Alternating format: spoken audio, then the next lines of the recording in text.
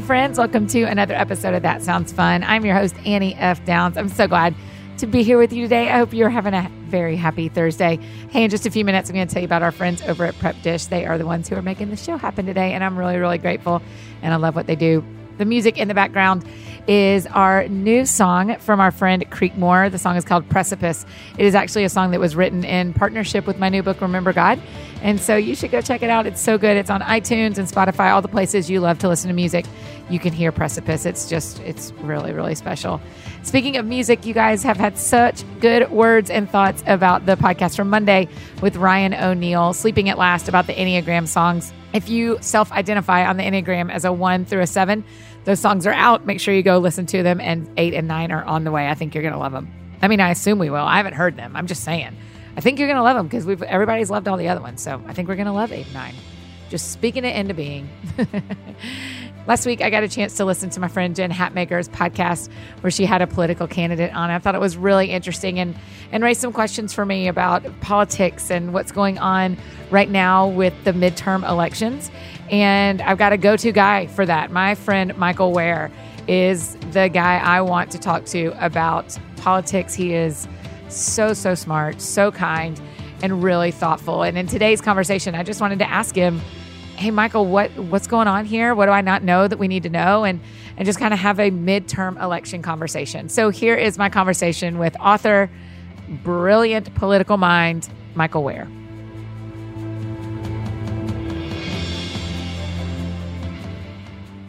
Michael Ware, welcome back to That Sounds Fun. I can't believe I'm back. I can't believe you'd have me back. It's good to be with you, Annie. Oh my gosh, of course you're back. I just went and looked, and your first episode is episode 23, right when Reclaiming Hope came out. Oh, wow. Yeah. That's great. Like 2 years ago? Is that right? Are you right at 2 years?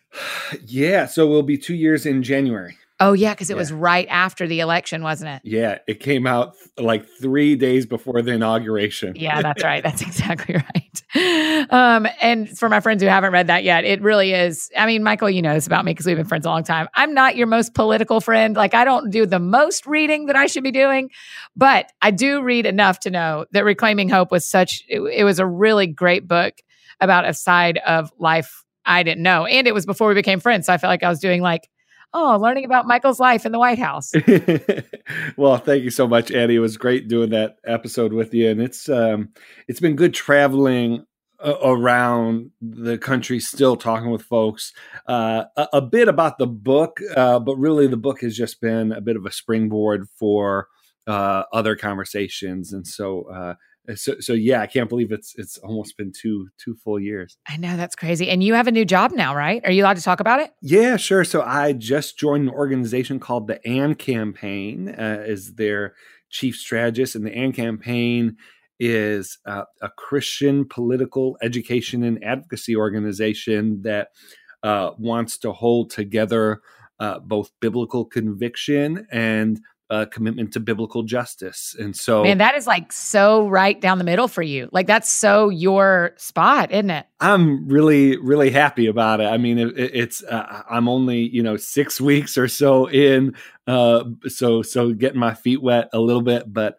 obviously it's an exciting and important season. We have some new initiatives we'll be rolling out in the next month or so. Yeah. And so yeah, it's a great organization.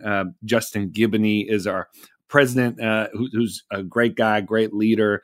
We do a podcast called the Church Politics Podcast, where Justin. Oh, yeah. You're talking to a subscriber, buddy. Yeah, you are the voice I listen to for politics. So I listen. I know. So a lot of folks know Justin, and we've been doing that podcast almost for a year and a half. And so I think it was really natural for our listeners to hear that I was joining the AND Campaign. Is it based, are you working in an office now, or are you working from home? So the AND Campaign is based in Atlanta, the headquarters. I'm in D.C. I think the hope is I'll set up a sort of D.C. office here. But yeah, for now I'm working from home, which I love. Right. I get a lot of birds in my backyard, so I keep the windows, keep the blinds open, and it's actually a really peaceful place to work. Okay, so before we dive super hard into politics, there's two far more important conversations we have to have. Okay. Number one, you and Melissa are pregnant. Yes. And it's a little girl. It's a little baby girl. And are you just dying? I mean, I just watch you on Instagram and Twitter, and you just talk about your baby all the time already, and she's not even here yet. Annie, I'm already a puddle. I don't know what I'm going to do, Annie. So we're recording this, and I texted you, I'm running 10, 15 minutes late. Yeah. Because the GPS is showing that I'm late, which was completely 100% true. I believe you. I would have left earlier, except I walked out of a lunch, and there was a little baby boutique. You are lying to me. And I got sucked in, Annie. Did you buy some cute things though? I really did. Oh, I really did. Gosh. And I told Melissa, I told her, the cost. And then I said, but don't worry, when you see it, you're going to understand. But I'm not sure she's going to understand. I have a real problem, Annie. What did you buy? Well, so you know Melissa, my wife, yes. and so I adore her. What I think will really win her over is I got this doll of a cat and a tutu, which is like up Melissa's alley. That's right. And so that was kind of like I figured I'd get that to soften the blow of this really adorable sleep shirt that has like the sleeves are cut off. It's like and it's just beautiful, and it was soft, and I was like, I can't not get this for my girl. I saw it was meant to be. And so yeah, I have a real problem, Annie, and her room is set up, and so it's been fun getting that. Melissa has her shower tomorrow, and so it's just a really sweet time. When are y'all due? So it should be early. Officially, it's early December, but this girl has been measuring like 2 weeks ahead from the jump, and so I've been putting my money on Thanksgiving. Okay, I think Thanksgiving weekend. Okay, Thanksgiving weekend. You're like really nailing it down. I think so. I mean, we'll see. We'll have to edit this out if. No, we're keeping it. This is coming out before, so we're all just gonna watch. We're just gonna follow you on everything and be like, "Is he my first paternal instinct moment?" We'll see if it proves out. Have y'all found a name yet that you like? We have, but we're keeping that until she's born. Yeah. Tell me how you figured out the name. Can you tell me that part, or do we need to wait on that too? So I had a name. I love the name Laura, and I've loved the name Laura.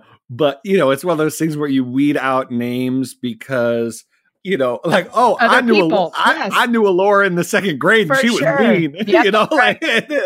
And Melissa had a couple names like that, and so we just fell in love with this name, with what it meant, just the sound of it.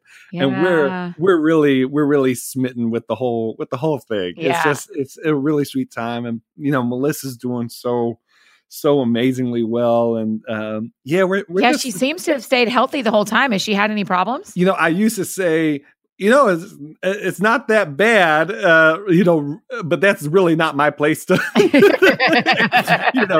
so she's had, like, when I say it's not that bad, it's like, oh, she's not like throwing up every day. But she had like, nausea and basically from the beginning. So that was difficult. And of course now, we're basically in the last month. And so, just everything's sore and that, but she's just handling it with grace and the determination, of Melissa. And it's just been really sweet to, be alongside her as we approach the arrival of our sweet girl. Just real quick, tell all the people, in case they haven't heard the first episode, because I think we talked about this. How long have you and Melissa been together? Yeah, since middle school. So we actually just hit the milestone in our relationship where we have known each other for more than half of the time that we've been alive. So we've been together for longer than we've been apart. So we've been married 7 years and a quarter about, but we started dating in high school. And so, we've known each other a very long time. Oh, it's one of my very favorite, y'all are one of my very favorite couples for a lot of reasons, because I love being with you, but also I just love how consistent you've been in each other's lives and that y'all just you literally grew up together. You hardly have memories without each other. There have been a lot of amazing things about it. Just to have someone that knows you that well is pretty incredible, but I wasn't like the most, organized, put together person in high school. So, it would be like a very grounding experience when, we'd be around people who would be asking about the White House or this or that. And Melissa would be like, yeah, one time I had to wake him up so he didn't miss his health exam and fail high school, she, to have someone that knows you before you really, accomplished or did anything and still love you is a pretty cool thing. Yeah, that's really sweet. Well, I'm very excited for the baby to get here. You're going to have to put an address somewhere. I mean, I know your address, but for all of our friends that are listening, you need to get some sort of P.O. box so we can just fill your life with tiny things for tiny girls. That is going to be the plan. We'll do that. It'll, although Melissa will just say, see, now you really can't buy anything for her. Because Annie and her friends are going to send us everything. So don't. That's right. Yeah. Okay, here's the other big topic we have to cover before we get to politics. You met your cooking hero last week. It was insane. So add some context for just how much this person means to me. I remember I was at a retreat when I was working in government, and there was an icebreaker for the retreat that was one sort of embarrassing hobby or interest that you have. And, it's a federal government, so everyone's buttoned up. Very few people said anything that was too interesting. It was very humble brag kind of stuff. Uh-huh. But I said, I wake up every Saturday morning and only cook from the cookbooks of Lydia Bastianich. Okay. And I didn't know how to say her name. That's why I haven't said it yet. I've just read it when you've posted about it. So I'm glad you said it. Lydia Bastianich. I remember her from, she has a cooking show, right? Or she used to have one on PBS. Yes, PBS cooking show. Her son is Joe Bastianich, who's on Master Chef, I think, or one of those shows where they yell at people while they cook. And so she is just this amazing woman. She has restaurants in Kansas City, Pittsburgh, and New York. Her cookbooks are incredible. My favorite, for those who are interested in picking up a cookbook, is Lydia Cooks from the Heart of Italy. So I cook for our house, and we do Blue Apron. But if I'm cooking from a cookbook, it's Lydia, and she's just meant. It's I sound almost silly, but she's meant a lot to me. She's helped me know more about Italy, and I'm Italian, so there's that connection. And she just has a great spirit about her. So I had never met her, but you've probably cooked out of her cookbook for a decade. I mean, she's been in a chunk of your life. She and Melissa are the two most important women in your life. That's right, and I think Melissa sometimes wonders what the order is. Right. So for a decade, there have been opportunities to meet her, but I'd have to travel. Or one time, my mother-in-law went to get her book signed for me because I couldn't be in town. So got some major mother-in-law points. But last weekend, I saw 2 or 3 days before she was going to be in that she was doing a book signing in the city. And I showed up. I was first in line. And for folks who want to look on Twitter, my Michael R. Ware, I posted a picture, and it was just a really, really cool thing. Mm-hmm, mm-hmm. It was really fun. So when you walked up to her, was it at a bookstore or something? I couldn't tell. I saw the picture, but I couldn't tell where it was. So it's at this place in DC called Union Market, which is so it was hosted by a bookstore, but they set up a table at this big kind of warehouse looking food market in DC, Mm-hmm. and so she was in town. She was accepting an award from the National Italian American Foundation. And so she did a little book signing while she was here. So it was in a big open space. Melissa couldn't make it. She woke up not feeling too well. I got there in line, but it was funny. There were a bunch of other Lydia aficionados there. I will admit they were probably on average 40 years older than me. And female. And female. And so the rest of them were your mother-in-law. That's right. That's exactly right. So, but it was a good experience. So in moments like that, when you're meeting this person, I can think of a few people. So in the cooking world, for me, that would probably be Alton Brown. Yeah. Where you just go I've always wanted to say something to you. I'm going to say it. What did you say? I said, I just want you to know how much you've meant to me in my life. You've fed my family. You've helped me feel more sort of grounded in my heritage. You've helped plan some of the trips I've taken to Italy, and I just want to let you know what a gift you've been to my family. And we had a little conversation. She actually, so Lydia is one of 3 people who know the name of my daughter, because Lydia Lydia has a children's book, and so I brought the children's book for her to sign. So she said her name, she wrote her name, and she said to a future chef, and it was just very, and Annie, like, it's what a dream. I mean, you've worked for the president. Well, yeah, I was just gonna say, right. So after that experience, it's hard to get too worked up around personalities.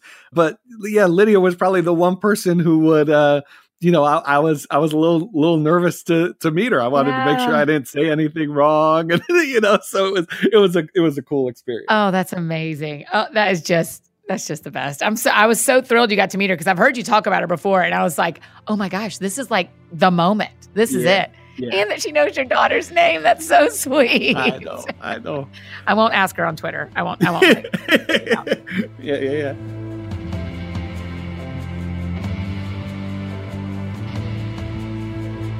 So I'm just going to real quick interrupt this fun conversation and tell you about my friends over at Prep Dish. You've heard me talk about them before if you have listened to the show before, but Prep Dish is a great way to save time and be efficient in the kitchen. Eat healthy. You know me. I'm gluten-free, dairy-free. And so this is a great way to have those kind of meals that are real foods only. But you can also, if you eat dairy, if you eat gluten, if you eat all the things, they have that for you too. It's a stress-free, really tasty meals. And the owner, Allison, who I adore, is offering my friends, you guys, a free 2-week trial of Prep Dish, which is awesome. You get to try it for free for 2 weeks. This is like a no-brainer. Just go to prepdish.com/Annie. And if you ever need to use a code, just use my first name, ANNIE, in all caps. So Prep Dish is like a meal planning service. So every week you get an email with a grocery list and a prep ahead instructions so that all of your meals are ready for the week. There's no guesswork needed. You can let Prep Dish do all the planning for you. You don't even have to think about it, which is great for me because I'm just busy. It's not that I don't like cooking. I'm just busy and I have a crazy schedule, and this is such a time saver for me. So after only like an hour, maybe a little bit more of prepping on the weekend, I have all my meals ready for the entire week. So make sure you go and try Prep Dish. I mean, why not try it for free for 2 weeks, right? prepdish.com/Annie, and your first 2 weeks are free. Again, that's prepdish.com/Annie.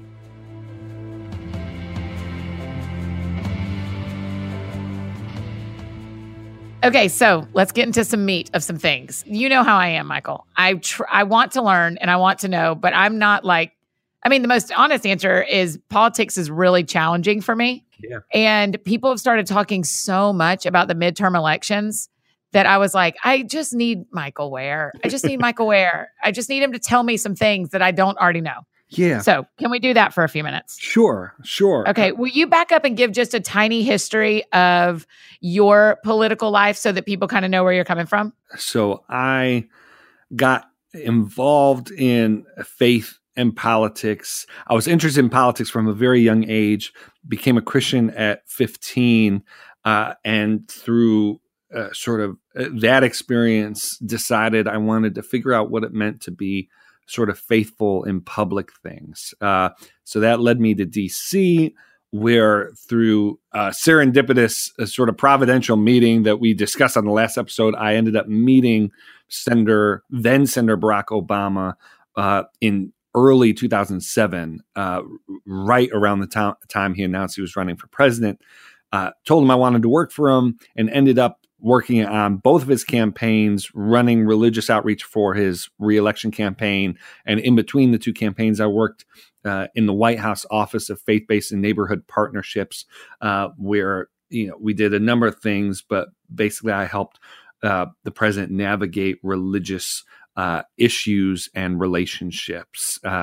So sort of that was my time with President Obama. Since then, I've been trying to use my experiences from that to come alongside Christian and other organizations that are navigating, I think, what we all feel is an increasingly fraught, complex sort of religious, cultural, political landscape in this country. So that's kind of the quick rundown of sort of even that sentence, Michael, like the whole stat of 87% of evangelicals believe this, this, and this, but not the 87% I know. It just feels so complicated because I feel like I know a lot of people who don't fit into these stats. It's like we aren't just two parties anymore. And you would say that's for the worse. Yeah, I would. I think that our parties are really starving for people who are happy to participate in them, happy to register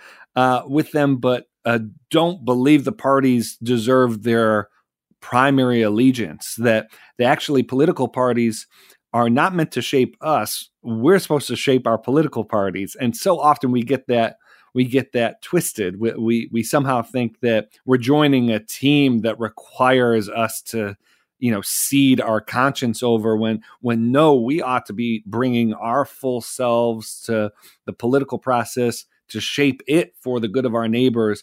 But I think what we're seeing, whether we're talking about social media discourse, whether we're talking about, the anger and the vitriol we see, I think we're seeing our politics shape us more than we're shaping our politics. Yeah. Start for me with, why does this midterm election feel like it matters so much more than is it because we live in a louder culture, or is this one actually more important? That's a big piece of it. It seems with every 2 years, every 4 years for an election, political technology has become so sophisticated.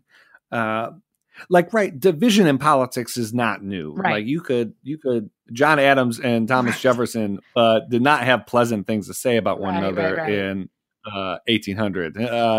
What's different is that it's just everywhere, right? So 1800, if there was a debate, maybe you'd read about it in, a pamphlet at some point, or, maybe you'd overhear something.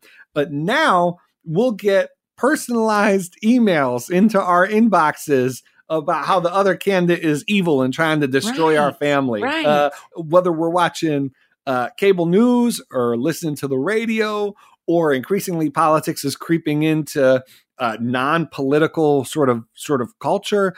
It's just everywhere. And what both makes it seem worse and in a very real way makes it worse, which is, the division isn't new. The fact that the division is so saturating our lives leads to us feeling an anxiety and a sense of embattlement, and I think some good things too. I think we're not able to turn away from injustice in the same way that we could in the past, just because we're constantly being confronted with it. So yes, there's like this sense in which it's the most important, which is what politicians say every election.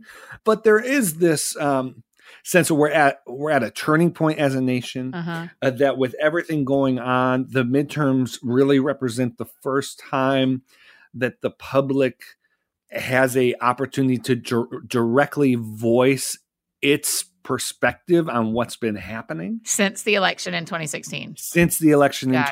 Okay.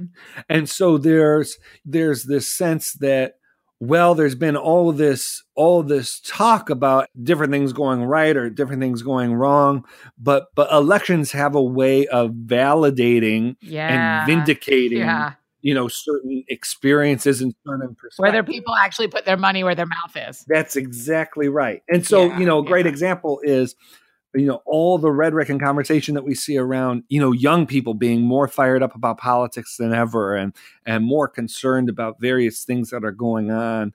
Well, on the other hand, historically, turnout among young people for midterm elections is very low.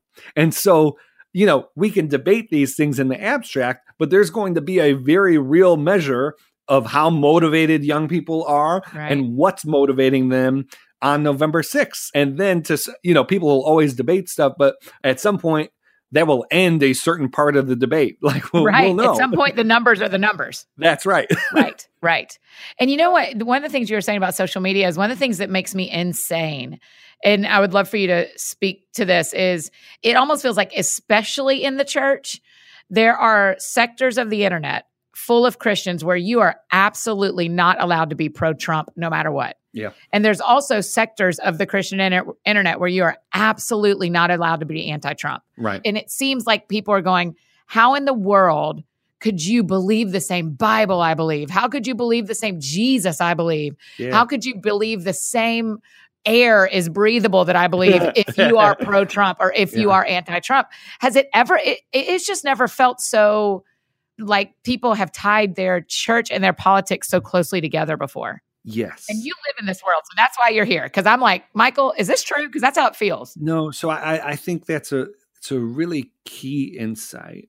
People are loading onto politics all kinds of different animosities and aspirations that politics certainly is related to, but that politics isn't meant to bear. And so your political posture is taken to represent something more holistic and more definitive than politics, especially something as binary as support or opposition to Trump. Now I want to be clear. I think there are circumstances and specific decisions being made where I do think there can be a very strong case being made in the pro or anti. Trump made a good decision here, a bad decision here. Sure. But it's this, what you're speaking to is this, like, people can't even call the sky blue. Yes.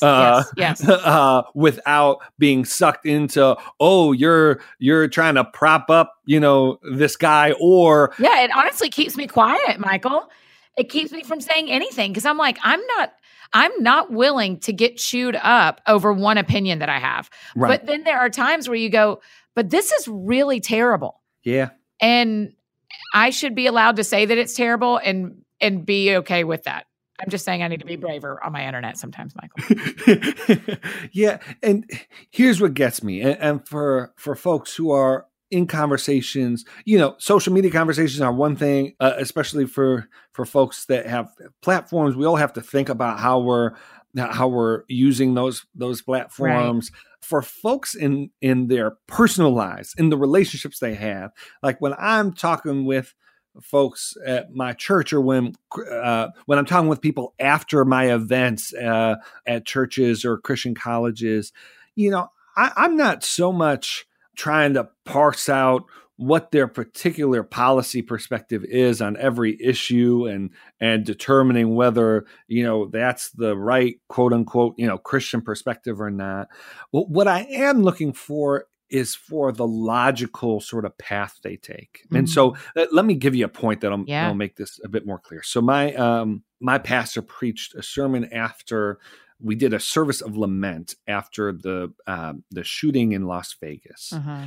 He brought up some Barna research, and I don't have the numbers directly in front of me, but this is the basic gist. Basically, and Barna's a great place. People can go Barna's a great place. Research pieces that they want on faith and culture. Yes, absolutely. So Barna did this research around violence, and there was a two-part question. The first part was something along the lines of, would you use violence to protect your property or your family from like an intruder or someone that was a physical threat, someone that was trying to, mug you or something like that? And like 70-80% of Christians said, yes, I would. Oh, wow. And that's a prudential matter. We could debate that. Pacifists would have one answer. Others, faithful streams of Christian theology would have another. Sure. But that's a debatable matter. But listen to this, Annie. The follow-up question was, do you think God would agree with your position? Oh, right. And only 20 or 30% of Christians said yes. Oh, wow. And so that's when we talk about politics. Yes, I have views on what policies best serve our neighbors and are best for the flourishing of our community, and I'll debate those. When I'm in interpersonal Christian conversations where, winning a debate or conversation isn't going to change, one-on-one conversation isn't going to change the trajectory of the country. What I'm really interested in, and what I think pastors and just Christians in general need to be concerned about, is when we have these logical breaks in our logic that suggest that we don't trust God to be God when it comes to our politics. And so you'll hear people say, I don't think God would approve of this approach to whatever issue, issues of life, criminal justice reform, border enforcement. But then they'll say, I don't think God would approve of this position. And then you got to watch out for that but, Right. It'll be, but, it's a dangerous world out there. Or, but, don't we really have to be careful to be respectful of all these different kinds of dynamics? And we got to be careful for that because then it becomes a discipleship problem, Annie. Oh, and if people aren't trusting Jesus in the political realm, it's very rare that they're trusting Jesus in other areas, in every other area of their life. Yeah. Those are the kinds of conversations I'm having in my personal community. Yeah. So tell me, as people are looking to where they're voting on November 6th, particularly as you mentioned, I feel like the older voters get, the more they're able to vote down party lines, and younger voters aren't really doing that as much. What do we look at if we're deciding to vote and we aren't just necessarily going to vote party lines? What are we looking for when we look at candidates? So I basically have, 5 questions, and these aren't the only 5, but I basically have 5 questions that I think are helpful for Christians to be asking. The first is, what are you passionate about? What experiences has God given you that inform your political outlook and views and interests? And I think that is a fair consideration to have. So, for instance, I would think a Christian whose vocation was working for an NGO that does international development work, that they might weight differently a politician's position on international aid and global poverty than a Christian who worked in another area. Sure. I would think that a Christian who had certain life experiences that intersect with politics would weight the politician's approach to those issues differently than if they had not had those experiences. And I think that actually can be a gift to our community, and a gift it leads to a more diverse witness of the heart of God when we're willing to ask those kinds of questions. The second question is the self-interested one. So how would the candidate meet your needs? Like you and your family. And that's not selfish to think that. We're totally allowed to ask, here's what my family needs, and here's because being a Christian, sometimes it feels like I only need to think about my neighbor. That's right. But no one else is going to vote for you. And what often happens is if we don't identify what our interests are explicitly and out loud, then we can often use a veneer or all these kind of cute tricks to pretend like we're advocating for other people who really were. So it's important to name, what season of life are you in? Are you trying to pay off student loans, or are you trying to save for your kids' student loans? Are you trying to get go to technical school to pick up skills? Are you employed or unemployed? These questions are important. Yeah, your medical health and what you need from the government as far as health wise, right? Yeah, exactly right. And so those are important questions to be asking and to be explicit about. But then the third question is, how will the candidate meet the needs of your community? And so after you consider, what do I need, and you say those things out loud, it's important to look around and look at the needs that you see in your community, and that people in your community are telling you that they need. Right. And by community, I don't mean I mean geographic space, your the literal neighbors, right? The constituency in which the politician you're voting for will be representing, and so.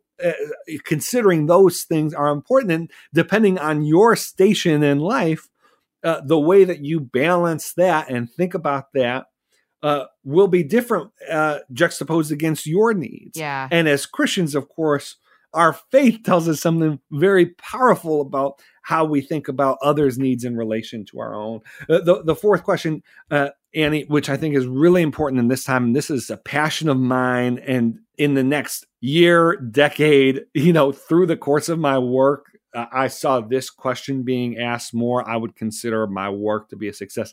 And it's, how will candidates affect our culture? Yeah. What kind of political culture are our candidates producing? Yeah, because that's part of what I struggle with is sometimes people say, well, how they're affecting our culture is the only thing that matters. Who cares about their policies? And then other people say, who cares about the kind of person they are? All we care about is their policies. That's right. And it's that sort of very utilitarian kind of approach to our politics, advancing policies that you think are good through destructive means is destructive.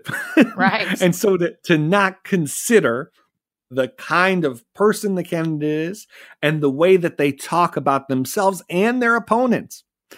So if they're constantly misrepresenting their opponents, if they're constantly using fear and anger to motivate voters rather than service and aspiration, then that's something that we need to consider. We need to understand that that politics and political culture shapes who we are as people. It shapes other areas of culture. Like politics isn't just cordoned off. Right. And so, and it's actually because politics is inherently representative. It's one of the only forms of culture that has in some ways, the rightful claim to actually represent people, as opposed to, right, if you don't like a TV show, you just don't like a TV show. But that politician is going to be representing and speaking for you, whether you like it or not. Yeah, that's right. And so that question of political culture is so critical. We need to be thinking about what kinds of conversations we're going to be forced to have with our nieces and nephews and grandkids and kids because that candidate is in office. Right. And the last question, and this is really meant to, I think, reframe a bit how we think about voting. And the question is, if your vote determined the outcome of the election, would you regret how you voted? Oh, wow. Voting is not between a perfect option and a clearly imperfect option. All elections are between two imperfect options. But this question is just meant to clarify that when you put aside sort of the cultural aspects of voting and just how good it'll feel to express yourself in a certain way, right. One prism we should really be looking through is, if you were able to pick the winner, who do you think would be best holding that office? That this isn't about sending some kind of meta message or wanting to. No, you're voting for someone to fill a role, fill a job, right. And if your vote wasn't just some sort of expression, but you were actually selecting the person for that role, who would you pick? And if your vote determined the outcome of the election, would you regret how you voted? And so those are the main questions. And I think framing our electoral decisions in that way, naming explicitly what our self-interest is, but being other-centered when we go to the polls in November, which that doesn't sort of inevitably determine that you'll vote one way or the other, but the overall shift that will take place if the church stood up and said, do you know what? Our security is found in Jesus Christ. Yeah. And that actually frees us up to think about the security and well-being of others as well when we go to the ballot box in November. What a gift that would be to our nation and to our communities and to our politics, especially in a time like this. Man, will you make us a graphic with those 5 questions for? I will. I will. I feel like if we shared that, people would. That is such a great way to those 5 questions help me already think so much about how to research my candidates. I hope so. And, it's something that folks can use in their small groups, and they're intentionally not loaded questions. Yeah. There's no sort of hidden sort of agenda. I am someone who has enough confidence in the church, in the gospel, that I think if Christians can just better connect their faith to their politics and to be conscious that they have the freedom to think Christianly when it comes to politics. The politics just isn't this area that I need to think about what Jesus would want in my relationships and in my job. But politics, that's just so dirty and worldly that Jesus really doesn't have anything to say about that. I think that's hurt us quite a bit. Yeah. I think if Christians were asking some of these questions, we'd see things change both within the church, but then also I think the country would feel it too. Yeah. So help me sort out when I want to go ask those 5 questions about the candidates in my area. Where are resources that I'm going to go look? Am I going to take those 5 questions to their websites? Am I going to take those 5 questions to, do you have trusted source? Because like, for example, I follow CNN and Fox News on Twitter because usually they say opposite things to me about the same story. But I follow them both because I need them both. Right. Yeah. So because I'm trying really hard to have a balanced, full experience of this Absolutely, and hear everything. So what are some other resources that you trust that we should go to when we are trying to sort through really all of the election, but particularly this midterm stuff? Yeah. I mean, so looking through the candidate's website is just really, so this is the information. This is how they want to convey themselves to you.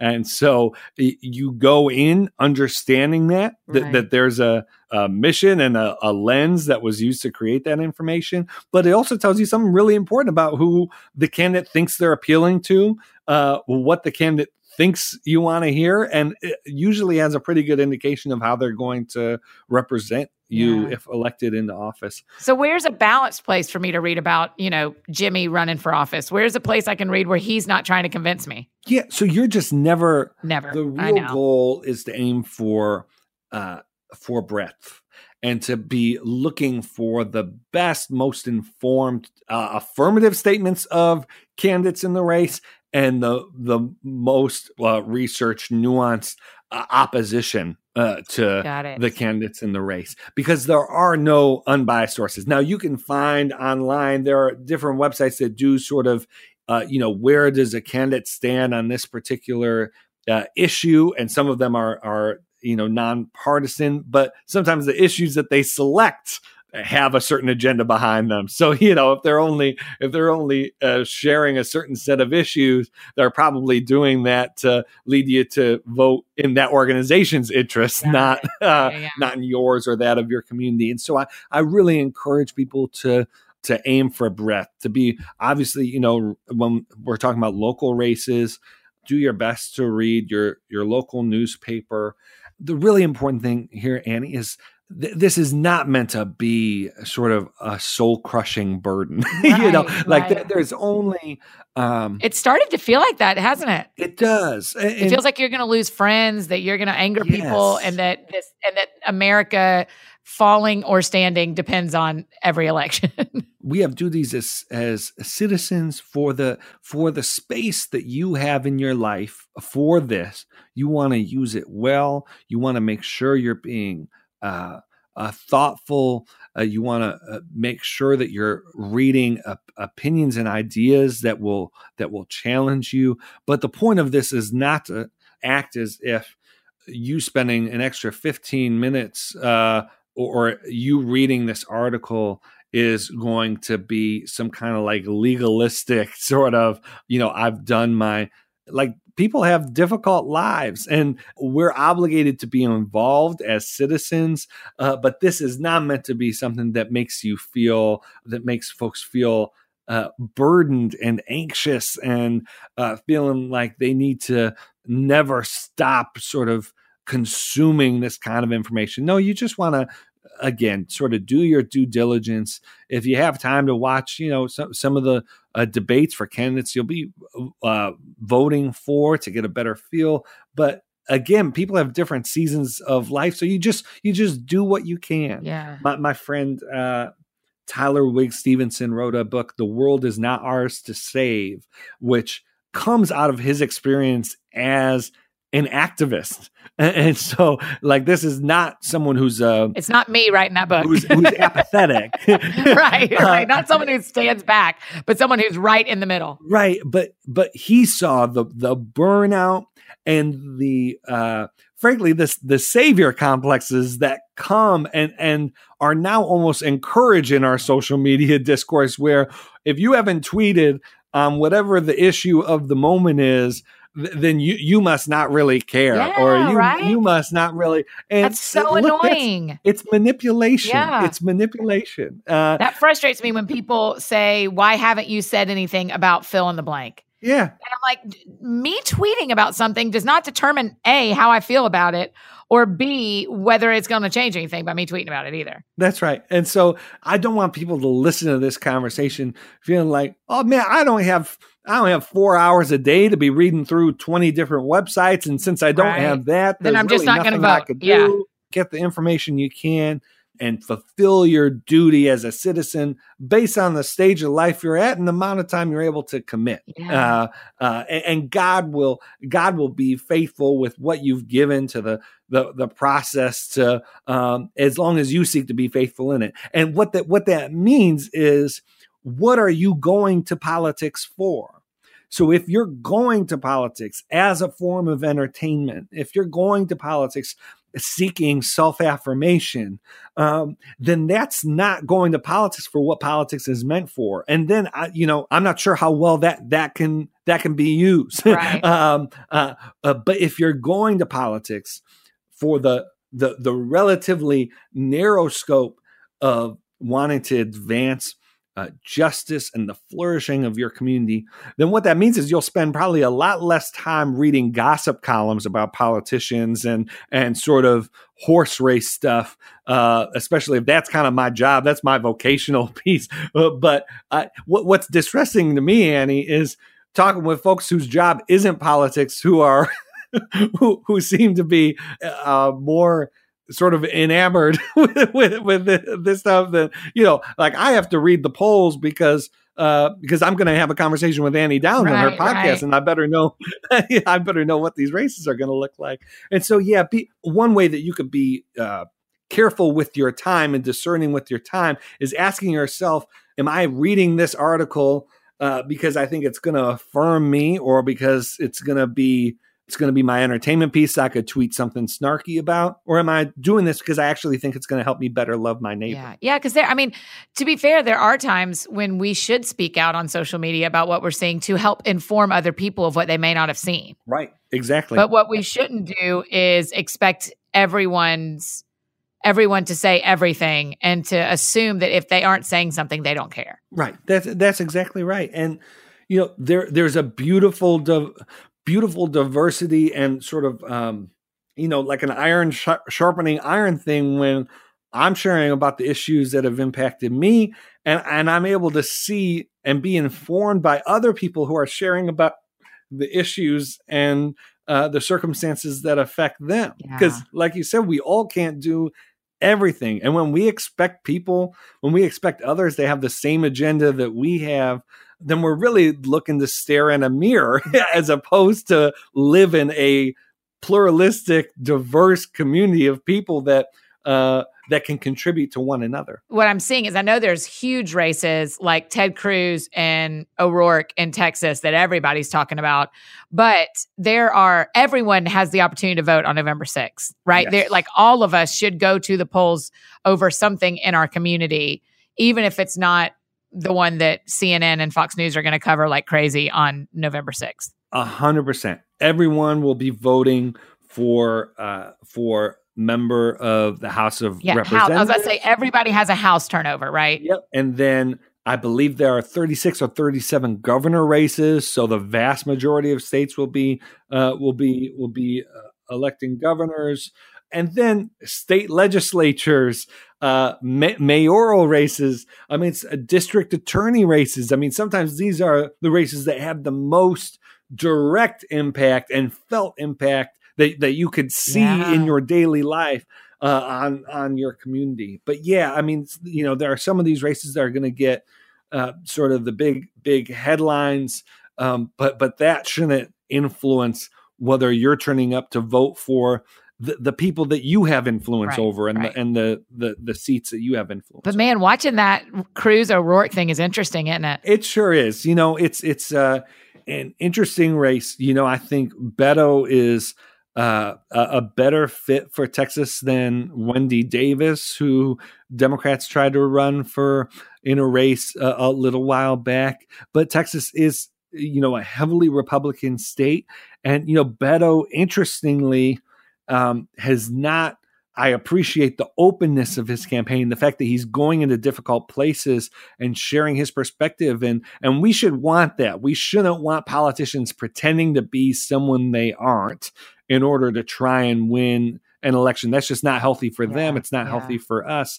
But, this election is really going to be a test of, at least in Texas, how far personality and civility and sort of openness and persuasion can win a race, even when the candidate has, some, fairly, progressive positions in a state. Yeah, because it feels like, now I don't live in Texas, nor do you. We don't get to vote on this, but it feels like it's either going to be like the cool, suave guy or like the old school guy and we're just going to see who Texas actually is and who actually goes to the polls for Texas. And, that's a beautiful thing about democracy, like for all the chatter, all the puff pieces, all voters are going to have their say on this. Yeah.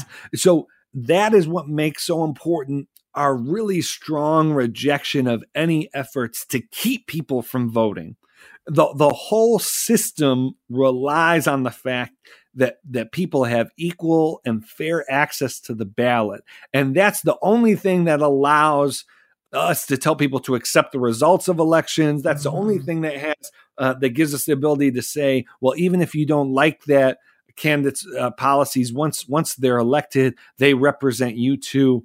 If we're seeing voter disenfranchisement happen, then it really undermines the whole integrity of our system. So that's an important thing to have on our minds. The functioning of our democratic institutions is what allows us to say things like, voters will have their say on November 6th. Right. And then my fear, and this will be the last question for you before we say something, we talk about something fun.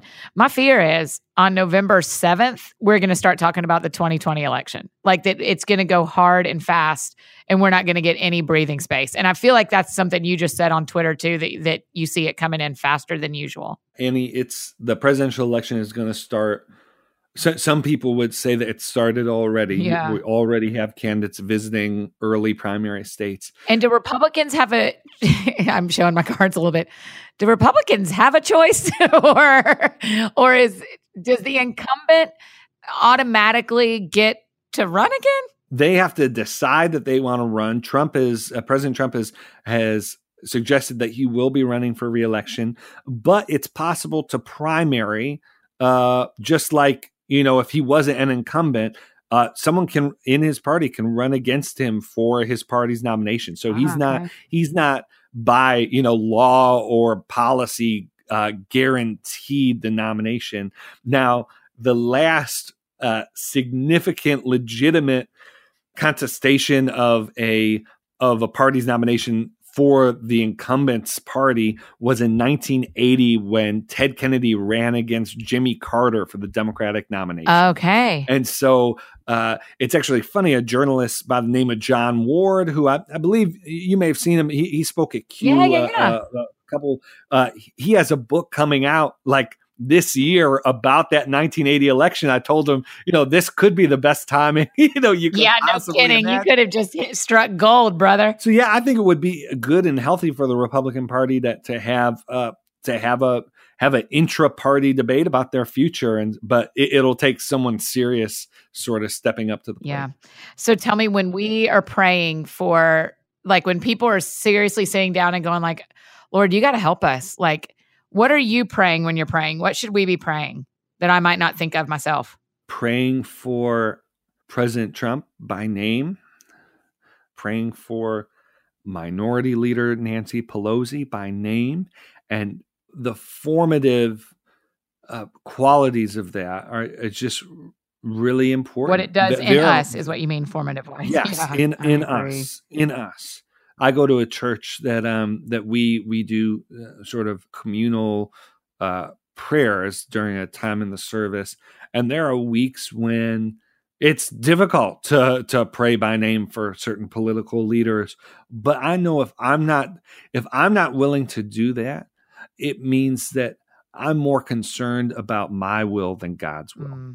And I'm more concerned about sort of the power that I have than the power that God has to move in the hearts of anyone. And so praying in that way is really important. I'd pray for folks who feel afraid, who feel anxious. That would be the other important thing to say. We need to work on ourselves to make sure we're not bringing anxiety and fear and anger to our politics. That doesn't mean that we use that as an accusation against others. Yeah.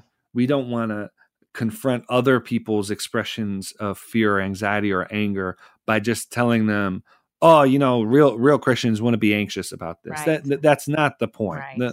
Use these things internally. Externally, we need to pray for people who either by perception or by reality have concerns or are feeling the brunt of bad political decisions.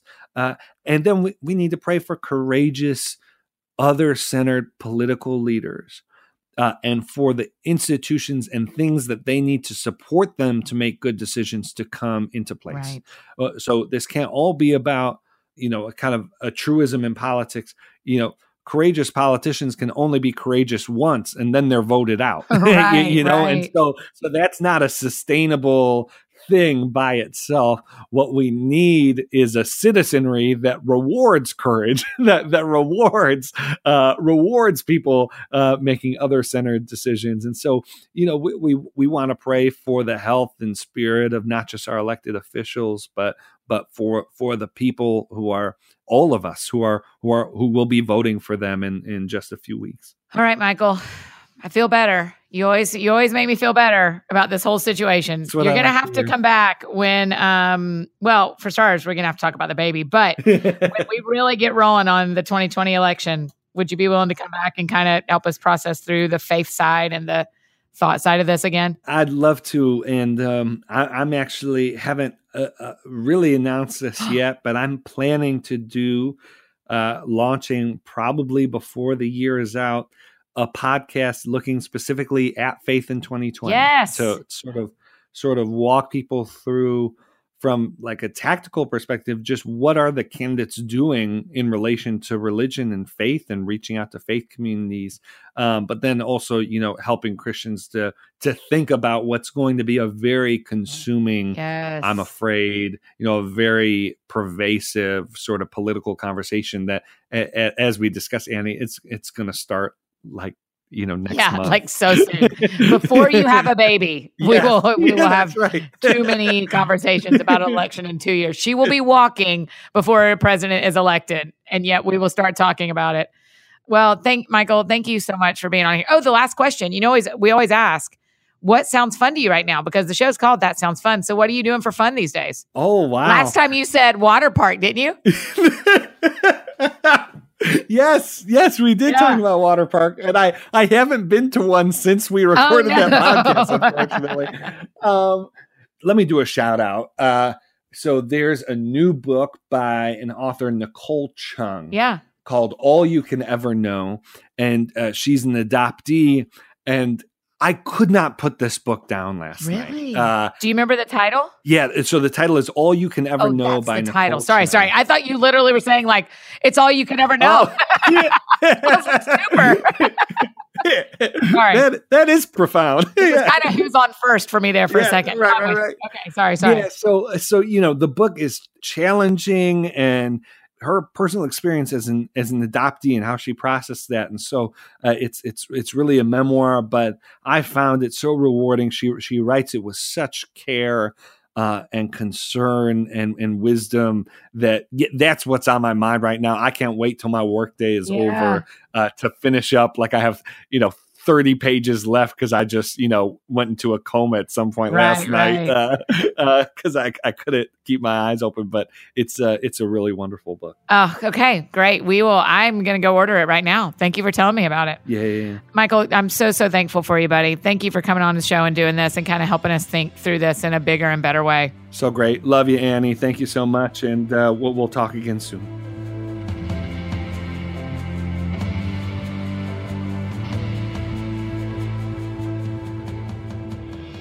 Friends, I hope you enjoyed that conversation with Michael, where I really left it with more hope than I thought I would have, and some joy and just some real appreciation for how Michael is leading right now and teaching us and educating us. And I'm really, really grateful. So if you get a chance and can tell him how great you think he is and how much you appreciate his work, you can do that. So on Twitter, he's Michael R. Ware.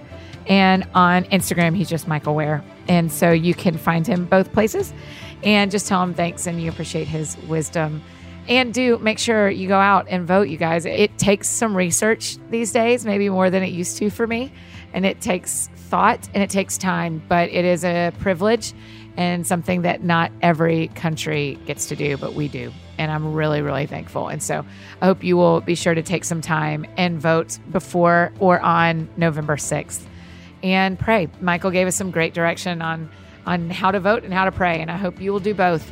And I'm making some new commitments in my prayer life around this as well after this conversation. So I'm really, really grateful. Hey, if there's anything I can do for you, I'm embarrassingly easy to find. I'm Annie F. Downs, as in freedom, because we have the freedom to vote. Annie F. Downs across the internet, Instagram, Twitter, Facebook, anywhere you could need me, that is where you will find me. And I am happy to hang out with you there. So make sure you say hi next time you are passing by on Twitter, on Instagram, and let me know if there's anything I can do for you.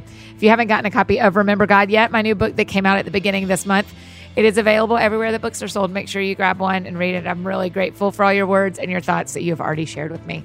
So thank you for reading and sharing. All right, friends, go out there and do something that sounds fun to you. And I will see you back here on Monday.